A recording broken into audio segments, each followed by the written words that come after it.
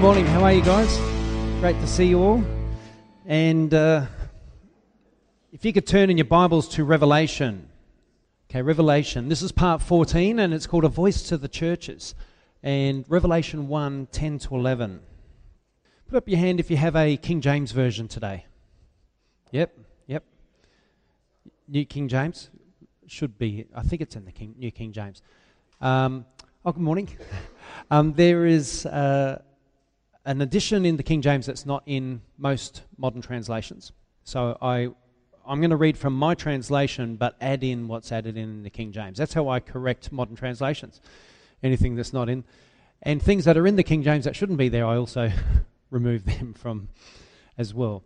So let's have a look at this. Revelation 1, 10 to 11. And it says, "On the Lord's day, I was in the Spirit, and I heard behind me a loud voice like a trumpet. And this voice said," tell me if your versions say, "I am the Alpha and the Omega, the first and the last." Yep. Okay, that's in the King James, and it's in the original text as well. So it's important that part, write that into your Bibles if it's not there now. I am the Alpha and Omega, the first and the last. "Write on a scroll what you see and send it to the 7 churches, to Ephesus, Smyrna, Pergamum, Thyatira, Sardis, Philadelphia, and Laodicea." Okay, so what I'm going to do today is I want to break this down and have a good look at what's being talked about here. But before I do, let's pray. Can't forget to pray. Lord, I just ask you right now to speak through me by the power of the Holy Spirit. I have no confidence in my own ability to preach the word, but I know that with your power, I can preach and say something today that is going to have an impact on every heart here. And so I completely hand this sermon over to you. This is your message. This is your church. You said you will build your church and the gates of hell will not prevail against it. So give me a message that the gates of hell will not be able to prevail against. I pray for every heart here to receive the word that is spoken today, that they'll be receptive and that they'll receive it with gladness and joy of heart as we look deeply into your word. And I pray this in the wonderful name of Jesus. Amen. The Lord's Day. If I was to say to a Seventh-day Adventist, what's the Lord's Day? What would they say? Okay. What do a lot of people, how many Christians do you know that says Saturday is the Lord's Day? Yeah. There's a lot of people I know that say it. But what does the Bible say? Every day, yes, we're living in the time, well, in the Lord's Day, aren't we? Actually, we're in the perpetual Sabbath now. The Sabbath rest for the people of God. Doesn't mean we rest from our physical labor, but we rest spiritually knowing that we're in Jesus Christ. Amen? All right, Mark 16:2. Let's just turn there. I've got a few scriptures, so just keep your Bibles open. Mark 16:2. It says, "Very early on the first day of the week, just after sunrise, they were on their way to the tomb, and they asked each other, 'Who will roll away the stone from the entrance of the tomb?'" Which day was this? It was the first day of the week. It was a Sunday. Let's go to Mark 16:9, just a little bit further on. "When Jesus rose early on the first day of the week, he appeared first to Mary Magdalene, out of whom he had driven 7 demons." Let's go to Matthew 28:1. Matthew 28:1. "After the Sabbath, at dawn on the first day of the week, Mary Magdalene and the other Mary went to look at the tomb." So which day was this? Sunday, first day of the week. And it was very early too, at dawn. Luke 24:1. And it says, "On the first day of the week, very early in the morning, the women took the spices they had prepared and went to the tomb." John 21. Early on the first day of the week, while it was still dark, Mary of Magdala went to the tomb and saw that the stone had been removed from the entrance. Okay, John 20:19. On the evening of that first day of the week, when the disciples were together with the doors locked. So when did they meet? On the evening of the first day of the week. So that was a meeting time. It became from that point on. Acts 20 verse 7, let's go there.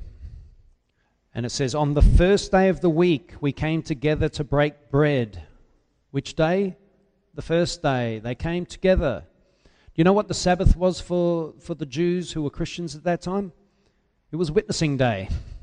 They'd go into the synagogues. They would go out and witness. It was time of work. They would get out there and witness and try to win people to Christ. Sunday, they would meet as a church and celebrate together in memory of Christ, in memory of the day that he rose from the dead. 1 Corinthians 16:2. On the first day of every week, each one of you should set aside a sum of money in keeping with his income, saving it up so that when I come, no collections will have to be made. Now, why did he say on the first day of the week, set aside money? Because that was the day that the church met together. And he said, well, when you all get together, put your money together for that day. So that was an indication that the first day of the week was a time when they came together. Now, I teach like this simply because there is a lot of cults in the world that teach different. I'm not saying Seventh-day Adventist is a pure cult, but they do have some cultish doctrines. One of them is to force Christians to worship on a Saturday. I say worship every day. Amen? And I think if the disciples gathered on the first day of the week to break bread, let's break bread on the first day of the week. And they actually used to do it because the first day of the week back in those days was a working day. Sunday wasn't a weekend like we have it. Sunday was a working day. So they had to gather like at about 6 a.m. so everyone could, break bread together, and then they'd go off to work. It's like us gathering together for breakfast so we could break toast together. Toast and Vegemite. But so that's why it was, and Jesus rose very, very early in the morning, so they would meet very, very early in the morning. Now, Justin Martyr, who's heard of Justin Martyr? Yeah? He was a very early disciple. He was probably only one generation removed from the actual apostles. Probably not even, because he was just, they reckon the Apostle John died in around 95, 96 AD. So not very far away if he was born in 110, but it would have been at least one generation removed. He's the first Christian author of the sub-apostolic age. The very first Christian author. So if you read Justin Martyr, you're reading the first writings, and I'm reading Justin Martyr right at the moment, and he is mind-blowing. I'm thinking, wow. Mozart was one of the first pianists to compose for the piano. And when you listen to his music, you go, wow, he's first to this instrument, and look at what he did. Sometimes the firsts are the best, And Justin Martyr, he's got some incredible writings. He's the very first Christian author of just after the apostles. The founder of theological literature, so the study of the nature of God. He was the founder. He began theology. Now this is no, small man in the sense of in the eyes of God. This man was used by God in a powerful way, yet we don't know much about him. We don't get much preached from his works. And he has got some absolutely astounding, brilliant, mind-blowing works. You've got to read them, especially his dialogue with Trypho the Jew. Must read, absolute must read. Founder of theological literature and the earliest apologist. So he was one of the earliest defenders of the faith. And he actually wrote a first apology and a second apology to the Roman Empire, to Caesar sort of thing. So he was right out there. He was very out there, and of course he was going to get martyred in those days. Like, he was too aggressive as a Christian for those times. And he spoke about Sunday worship on page 186 of volume 1. And when I read it, I was like, wow, there it is. First author, first theologian, first apologist, close, right there with, not far away from the disciples, used to spend time with the disciples of the actual disciples, or of the apostles. And he wrote it in his book, The First Apology, a book which scholars say is unquestionably genuine. And his most famous writings are the First Apology, the Second Apology, Dialogue with Trypho, a Jew, and the Discourse to the Greeks, and a few others. There's a few other books as well that are really good. But so Justin Martyr wrote this. He said, "But Sunday is the day on which we all hold our common assembly, because it is the first day on which God, having wrought a change in the darkness and matter, made the world." I like how he didn't bring up I would have said straight away, well, Jesus rose on the Lord's Day, then that's the day, or the first day, that's the day we should celebrate. He didn't even say that first. The day where he, having wrought a change in the darkness and matter, made the world, the first day of the week. And Jesus Christ, our Saviour, on the same day rose from the dead. For he was crucified on the day before that Saturn. So he was crucified before the day of Saturday. And on the day after that of Saturn, which is Saturday, it's just that's how the Romans would say it, which is the day of the sun, Sunday. Having appeared to his apostles and disciples, he taught them these things which we have submitted to you also for your consideration. So he's sort of setting it in stone. This is how we do it, and this is how we have been doing it. I think he had a bit of foresight to know that maybe that's going to be questioned in the future, that whether we should worship on a Sunday or not. Now, I have had emails sent to me, and I bring up things because I get all sorts of stuff flooding to me. Because we have an international ministry, the videos are getting out there. I get people, saying, the Harlot Church preaches on a Sunday, or has church on a Sunday. And I'm like, what, the Harlot Church? What? And trying to condemn preaching on a Sunday. I'm thinking, well, John Wesley used to preach every day. When he'd get up, he was preaching every morning at 7 a.m. I don't think resting is even on a Saturday. Well, actually, if preaching on a Sunday is condemned, then they shouldn't be preaching on a Saturday if they're going to follow the Sabbath, because that's work. They shouldn't be setting up chairs for a church service. They shouldn't even be turning on light switches. That's how some get that fanatical. They leave the lights on all night so they can get up, right? Is that religiousness? Is that crazy religiousness that's gone too far? We've taken it too extreme. And is it come from not really reading the Bible and taking a literal understanding and trying to twist it and mold it into something that it's not? And don't let anyone condemn you for the day in which you celebrate or come together as a fellowship. Don't let anyone ever do that. Now, this loud voice like a trumpet, Revelation 1:10. Let's just quickly read it again to get it back in context. Revelation 1:10, and it says this. On the Lord's day I was in the Spirit, and I heard behind me a loud voice like a trumpet. Now, who is that loud voice? I'll just say it straight out. The voice is clearly the Lord Jesus, as he tells us who he is in Revelation 1:11, which is the very next verse. If you're reading the King James, it will tell you immediately, I am the Alpha and the Omega, the first and the last. And they'll say, no, that's referencing God. Oh, really? Let's go down a bit further. Revelation 1:13 called him the Son of Man. Who called himself the Son of Man? Not me. my fan. Jesus. Jesus called himself the Son of Man. In Revelation 1:13, if you look down to there, and it says this, and among the lampstands was someone like a son of man. Let's go a little bit further. Revelation 1:17 to 18, he reveals himself as the one that was dead and is now alive. Now, who is the one that was dead and is now alive? Jesus. So Jesus Christ is the Alpha and the Omega, the first and the last. And if we read 1:17 to 18, it says, when I saw him, I fell at his feet, though dead. Then he placed his right hand on me and said, do not be afraid, I am the first and the last. Now, could the first and the last be anybody but God? Could you say a creation is the first and the last?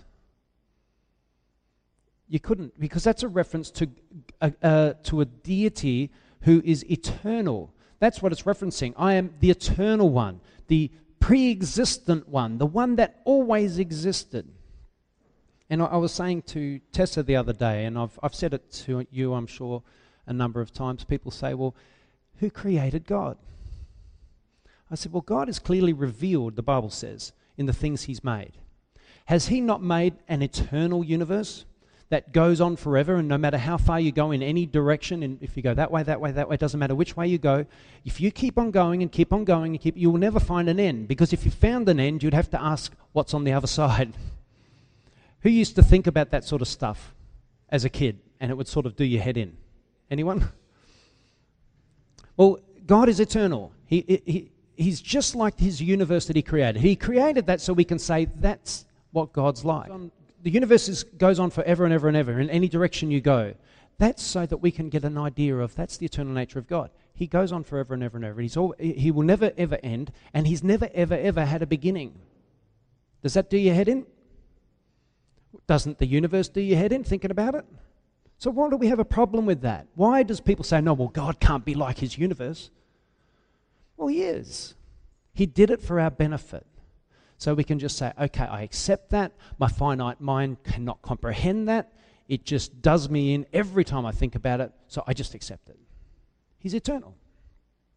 But you know what? When we get our imperishable bodies and become eternal creatures, guess what we're going to be able to understand? Is we're going to be able to understand eternity. And then we'll go, of course, that's how. You know?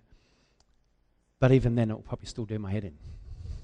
If I was Dave, I could probably understand it a bit better. I could break it down or something. That's right, yeah, that's right. And I said, and the reason we don't understand eternal concepts is because everything we do has a beginning and an end. We start a meal, we finish a meal. We start a walk, we finish a walk. We get in the car and drive somewhere, we come back. You know, we fill a tank with petrol, it empties really quick and got to fill it again, and you know what I mean? Everything has a start and a finish. But God doesn't. So, yeah, how can we possibly grasp that? Now, Revelation 4:1-3. So after this I looked, and there before me was a door standing open in heaven. Wouldn't you just run straight through that door? Wouldn't you just like, let me in?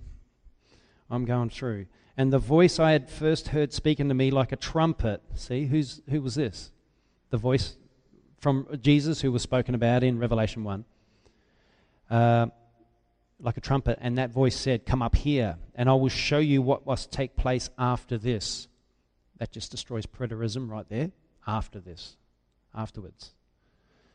It hasn't happened in...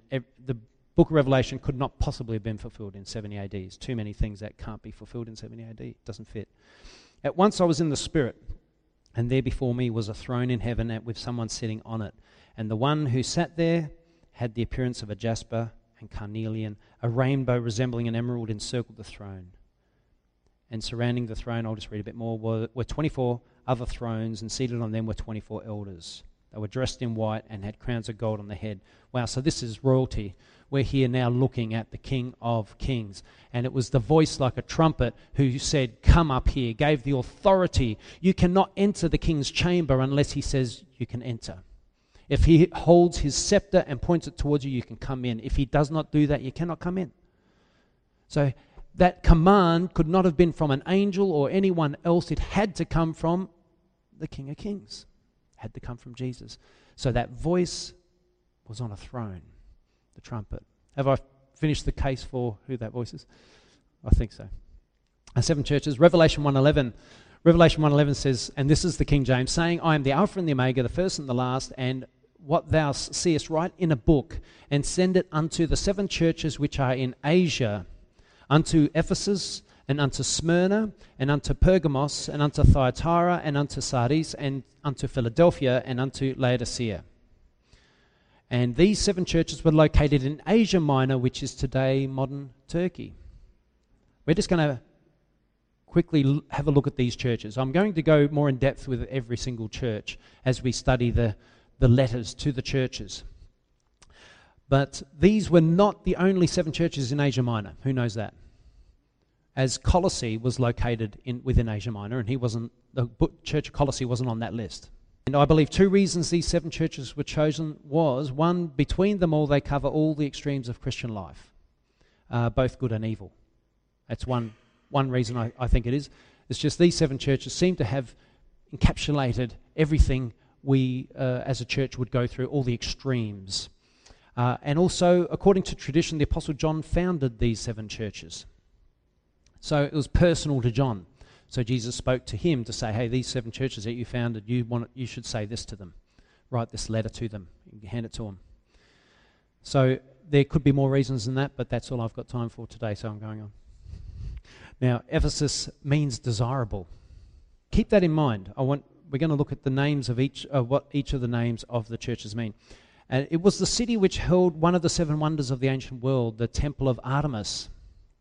In Acts 19, Paul was so effective at soul winning in Ephesus that the silversmiths of Ephesus created a riot to stir up the Ephesian people in an effort to turn them back to their gods, so that they would not lose their business of fashioning idols. Who remembers that story in the book of Acts?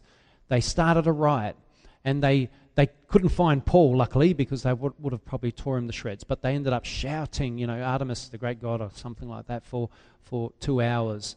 They stirred up quite a scene.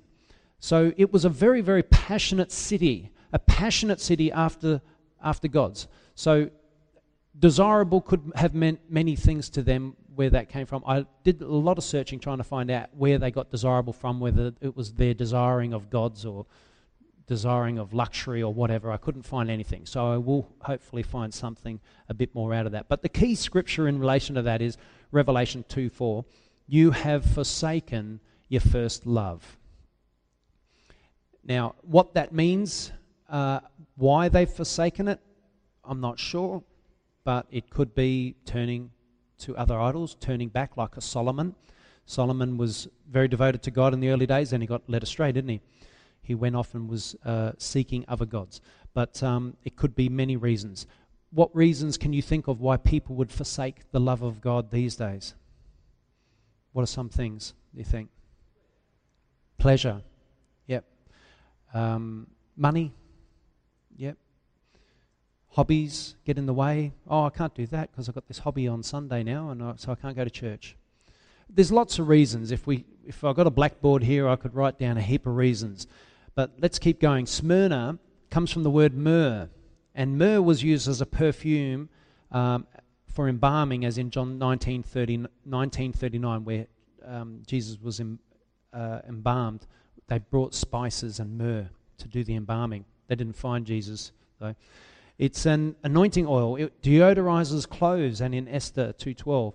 It's a cosmetic in John 19:39, and in the New Testament, myrrh is associated with death. Myrrh was their chief export of the city in ancient times. That was the main thing that they exported. They made most of their money in that city from. And myrrh simply means death. Key scripture is Revelation 2:9. I know your afflictions and your poverty, yet you are rich. Now, Pergamum means height, elevation. They're known for the creating of the medium for writing the parchment. They were really known for their parchments because during a great battle, all the papyrus was removed from the city. They couldn't get papyrus to do their writing, so they had to create a new material to write upon, and parchments was that. So it held the second largest library in the known world at the time, some 200,000 parchments. I didn't write 200,000 correctly. So they were very scholarly, weren't they? They wrote a lot. They were into writing. They were ahead of the rest of that known world by a long shot. People that had large libraries were normally the more affluent in those places at those times. So key scripture there is Revelation 2:13. I know where you live and where Satan has his throne, yet you remain true to my name. So Pergamum. There's a lot of conspiracy theories based around that scripture. Who could imagine? Where Satan has his throne. Now, that I've heard so many different directions in relation to that scripture. We will talk about it and find out as I study it with you what different people say about it. But the Lord says Pergamum is where Satan has his throne. So if someone's going to say, where's the Antichrist going to come from? Well, maybe Pergamum is the place because Jesus says, there it is. Something to think about. Thyatira means a perfume, a sacrifice of labor. It was famous for its dyeing and was the center of the indigo trade. More guilds are known in Thyatira than any other contemporary city in the Roman province of Asia. Inscriptions mentions the following: wool workers, linen workers, makers of outer garments, dyers, leather workers, tanners, potters, bakers, slave dealers, and bronzesmiths. So it was a very bustling, busy place. Probably a place of much labor. Key scripture, Revelation 2:20. Nevertheless, I have this against you. You tolerate that woman Jezebel, who calls herself a prophetess. So that's something interesting. Now, I'm going to put this all together in a second. Sardis means Prince of Joy. Its importance was due first to its military strength, second to its situation on an important highway leading from the interior to the Aegean coast, and thirdly to its commanding the wide and fertile plains of the Hermus. Now, the key scripture here is Revelation 3:1, and it says, I know your deeds, you have a reputation of being alive, but you are dead. You have a reputation of being alive, but you are dead. Now, I'm just trying to reflect on that a little bit, and I think I want to stop there just for a moment. Is there churches out there today that, from how you can see it, like especially in the West, they've got these reputations of being these really alive churches, but they're so doctrinally inadequate and living so below the standards that God set for us that they've become dead. Do you know what I mean? They're not really following Jesus Christ. They love the Sunday morning entertainment, and they do it really, really well. They put on a great show and they make a lot of money, but they're not alive. They're not alive in Christ. And how do you get alive in Christ? If you love your life, you will lose it. But if you lose it for my sake, you will find it. You've got to die. You've got to die. You've got to die so he can live in you. So the person of Rob must be no more. Jesus Christ must fill me in every single way. Amen? And that's the key to life eternal. Actually, you've got to be born again. The Bible says that's what born again is dying to the old self and being alive in Christ. And there's no other way into the kingdom of heaven unless you are born again. So make sure that people don't know you as this really happy-go-lucky person, a really alive person, but they're dead spiritually. You don't want to be dead spiritually. Make sure you never lose your first love. Amen? So Philadelphia means love of a brother. The locality of Philadelphia was subject to constant earthquakes, which in the time of Strabo rendered even the town walls of Philadelphia unsafe. The expense of reparation was constant, and hence perhaps the poverty of the members of the church. As the key scripture says, Revelation 3:8, I know that you have little strength, yet you have kept my word and have not denied my name. So this church was a church undergoing constant persecution. It was a church having regular earthquakes. They had little strength, but they kept the word. And therefore, it's probably the most esteemed of all the 7 churches. Who knows that? Yeah. Make sure that this church reflects a church of Philadelphia. Laodicea means just people. Righteous people, just people. Key scriptures, Revelation 3:16. So because you are lukewarm, neither hot nor cold, I'm about to spit you out of my mouth. Who knows that's the key scripture of Laodicea? Yeah? And scholars have done some research, and excavations have been made of those sites, and they've discovered some interesting things. But scholars believe that this metaphor is taken from the discovery that the water supply in the city of Laodicea was lukewarm, as it was drawn from the hot springs at nearby Hierapolis, and by the time it got to Laodicea, it was lukewarm. So they pumped hot water through pipes. By the time it got there, or aqueducts, by the time it got there, it was lukewarm. And it's like, oh, great. Good for nothing. I get in it and in my bath and it's cold within minutes of getting in, you know what I mean? The imagery of the Laodicean aqueducts suggests not that hot is good and cold is bad, but that both hot and cold water are useful. So I'd rather you be hot or cold. Because, who knows, if you want a beautiful glass of water, you want a nice cold glass of water, unless you like hot water, but normally we want a nice glass of cold water. I do anyway, or at least room temperature. But so cold is good too. But you can take it in many ways, and that's what I like about Jesus when he speaks. You can say, well, I don't want to be cold in my faith, I want to be hot in my faith. That's how most of us read it, is that right? But I also want to be useful in my faith. So if coldness creates use, I will be that. I'll be hot as well. But not necessarily, you don't want to be a cold person. That's what, So, sorry? And you don't want to be hot-headed. Yeah, you don't want to be, because a lot of people think if you're hot, that you're intense and angry. Yeah, you don't want to be like that. God is amazing. I looked these words, the meanings of the churches up, because I knew there was more to it. And so if Ephesus means desirable, and Smyrna means death, and Pergamum means height, elevation, Thyatira means a perfume, which is a sacrifice of labor, Sardis means prince of joy, Philadelphia means love of a brother, and Laodicea means just people, then the seven churches reads like this: a desirable death will elevate the sacrifice of the Prince of Joy for the love of his brothers to make them a just people. Isn't that amazing? Isn't that amazing?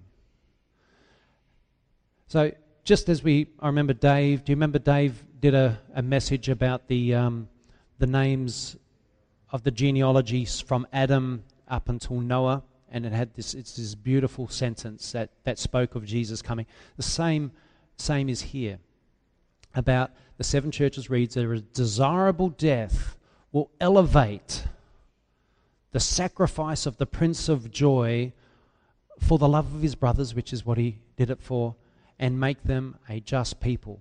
That is a powerful thing, and that's just more evidence that this book is not just some random collection of notes made by some crazy guys 2,000 years ago. But this is a very, very well thought through book by a very, very powerful, powerful God. Who knows that? Who reads it regularly enough to get that sort of impact from it? Amen. All right, so that's all I prepared today, and I haven't really prepared much more. Yep. Just before I finish, I'm just going to ask God just to give me a final word. Lord, just give me a word now, just to speak into everyone's heart, and ask this in your wonderful name. Help me by the power of the Holy Spirit. Okay. So, I believe for this church, what God wants to see happening in us as a people is us to pursue God with every ounce of passion that we have. Who could say, put up your hand if you pursue God with all your passion? There's not one hand going up. At least I can say you're an honest bunch. Yeah. What does that say to us? Are we living below what Christ would have us live? Yeah. Where do you believe God would have you live? At what level in Him? Could you say that I compare to the Apostle John, or I compare to the Apostle Peter? So I ask you this question: do you have the same Holy Spirit that they had? So we have the same power in the sense, well, whether we have the actual baptism of the power is another thing. The reason I say that is Leonard Ravenhill made a very, very important point. He said 75 million Christians in America claim to have the baptism of the Holy Spirit, yet we're the rottenest nation on earth. If 75 million Christians in America claim to have the power, yet they're the rottenest nation on earth, what is going on? I believe if the 12 disciples with that power, the 12 apostles, if they walked into America, they would turn America upside down in no time. Charles Finney got the power, and in 1 year, 100,000 people came to know Jesus. 100,000 people. And not just came to know him, but passionately living for him and going out and spreading the word. They said that Charles Finney, if it wasn't for his ministry, America wouldn't have been the Christian nation it became. He single-handedly lifted the holiness and the devotion of that country up to that point where they were known as the God's country. You know what I mean? The country set apart for him. Are they known that way anymore, though? They're not. They're falling. Yet there's 75 million people that believe, claim Christians who believe they have the power, yet what's happening in America? How many Christians would you say in Australia claim to have the baptism of the Holy Spirit, claim to have the power that Apostle John had, and Apostle Peter and Apostle Paul and all the greats that we know about and read about in the Bible? How many people in Australia would claim to have that power? Yet Australia free falls into hell. How many people do you personally know that if they died today would go straight to hell? How many people? How many people incredibly close to you? Could be your partner, your life partner. Could be your children. And they don't want to know about it. They don't want anything to do with it. They are going to hell if they died today. I just have this real burden on me that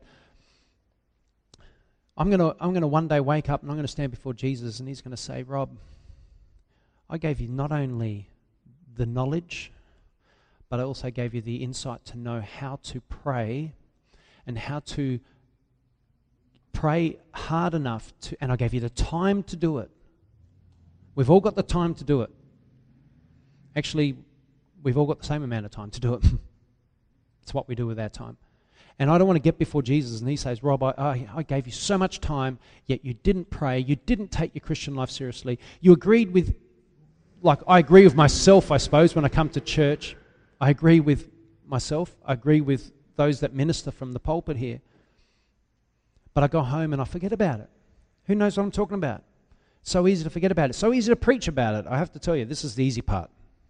This is the easy part.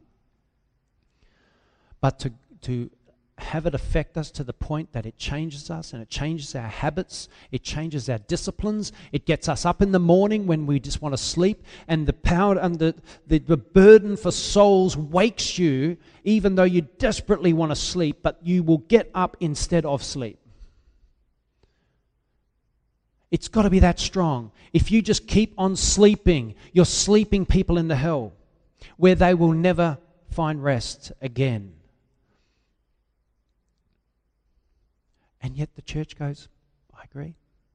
Not just this church, all churches, unless you're in those churches that don't believe there's a hell. Does the Bible talk about hell? Is it a hard doctrine?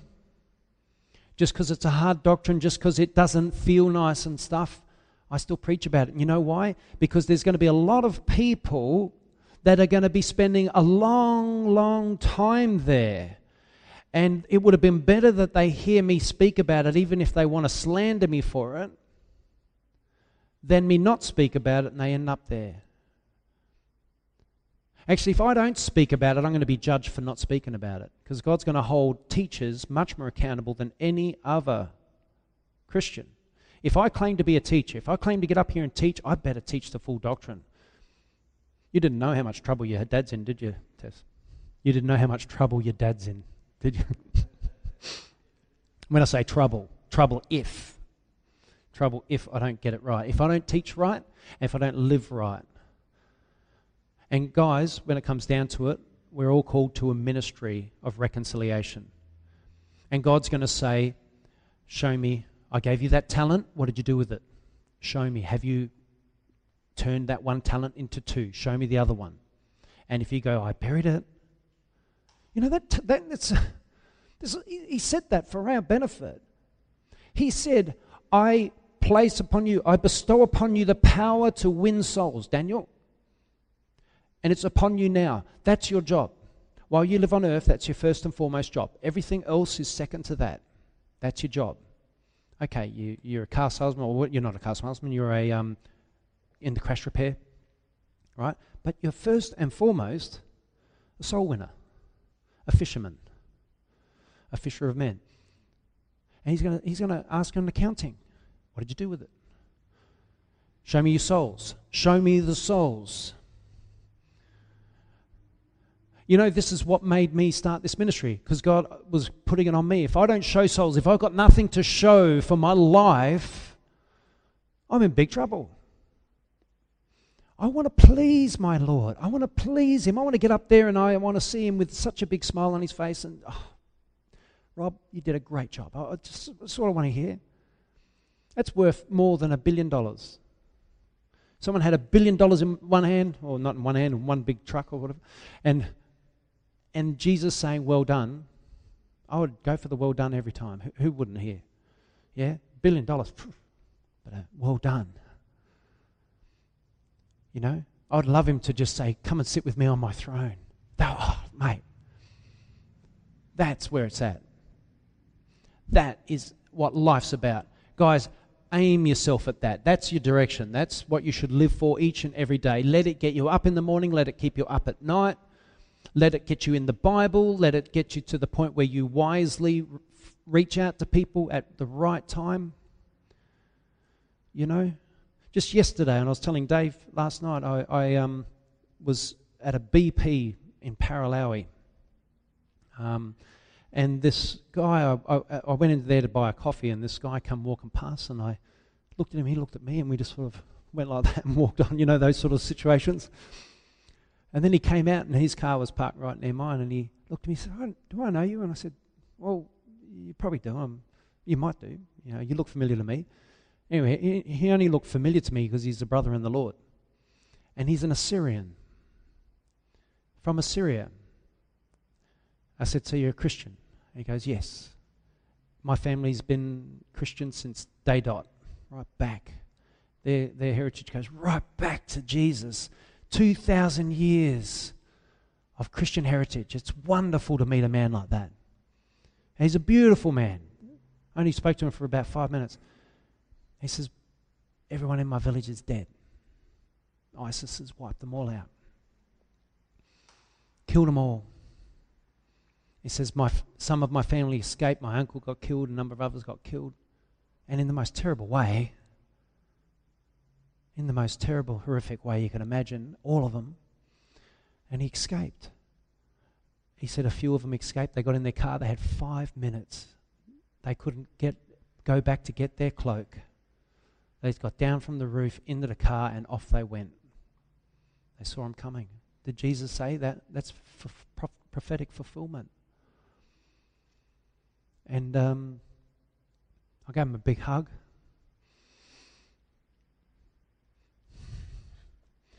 But, you know, if we don't do something soon, I'm afraid that we're going to lose so many souls. And I don't think it hurts us enough. And we shouldn't be getting to heaven and getting hurt there. We shouldn't be. He's going to wipe our tears away there. We should have some tears to be wiped away. I don't think we cry enough for the people. Think of one loved one. Think of one loved one, the most dearest person in your life. Think of them, and knowing that they don't know Jesus. Now imagine that same person that you dearly love burning forever.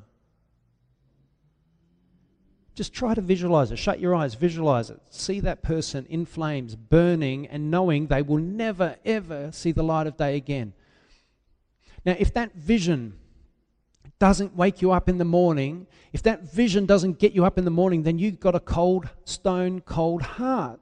And you need a new heart. You need a heart of flesh. You need something to change in here. You need the Holy Spirit to come upon you and move you. So you can start to pray like the disciples of old. So you could start to be a real Christian, not these fake, flimsy Christians that gets up and the first thing in the morning they do is check their, Instagrams. Lay there with the phone open. Anyone been guilty of that? We should be on our knees to the Lord, crying out for these people that we're never going to see again for all eternity if we don't do something. And prayer, who knows prayer? Who believes in prayer? Put up your hand if you believe in prayer. Who knows that prayer can change things? Prayer can change things. The reason why we don't see many things changed by prayer is because we don't pray. Or if we pray so weakly, we pray without so much faith. We lack that drive to pray and beseech God and beseech God and beseech God. When I heard of John G. Lake, he went into a woman who had, she was dying, she was on a deathbed, and he prayed, and he knew the power of God because he'd seen it work, and he prayed. And 12 hours he prayed, and nothing happened. And he came back the next day, and another 8 hours, and then the healing came. Because he knew the promises in the Bible will stand true. I just got to stand true with them. I would have gone in there in my current state, and I would have gone, oh, Lord, please heal her. No healing, all right, good luck. I'm honest. I'll tell you honestly. I would have prayed probably a bit longer than that. But you know what I mean? Does that sound familiar? Would you have stayed there 12 hours and prayed until the breakthrough came? John G. Lake did. And he got the breakthrough because God honours that. I better stop. All right. Thank you, Jesus. Lord, we give you praise and we give you glory. For you're a glorious God. Lord, we need you to really move upon your people, because we're first to admit that we're not anywhere near where we should be, and we know you've got a lot for us to do, and we need to have our life change radically so that we can get the fire in our bellies to live this Christian life the way that we're supposed to live it. Please, Lord, help us. Please, Lord, help us to be those people that you created us to be. Help us to be those people that you're one day going to say to us, well done, my good and faithful servant, enter into my rest. Lord, we want to live for those words. We want to work towards those words. We want to live the Christian life the way we're supposed to live it, so that on the day of judgment we won't be found wanting, but that you will be pleased with everything that we've done here on earth. So Lord, we're asking you to not just do a work now and so that we walk out of here and forget all about it, but that this message will resonate in us for many days to come and keep us strong and passionate and powerful in you, so that we can make a difference on this planet. Lord, I don't believe anyone in this room was just born into this life just by random chance. But everyone was born and has a specific reason for their existence, that you've got something so important for them to do. And I pray that every one of these people here today will know exactly what it is, and that they'll live according to that, and that their life will become so fulfilling and mean so much that it'll get them up in the morning and keep them up at night, and it'll get them reading the Word of God like they've never read it, and that make them and cause them to become diligent harvesters, I pray.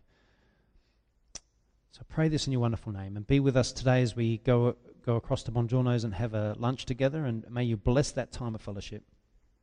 And may you bless everyone here through this week and guard and protect them. Put your angels around them all week long, Lord. Cover them in your precious blood and bless them abundantly. And I pray this in your wonderful name.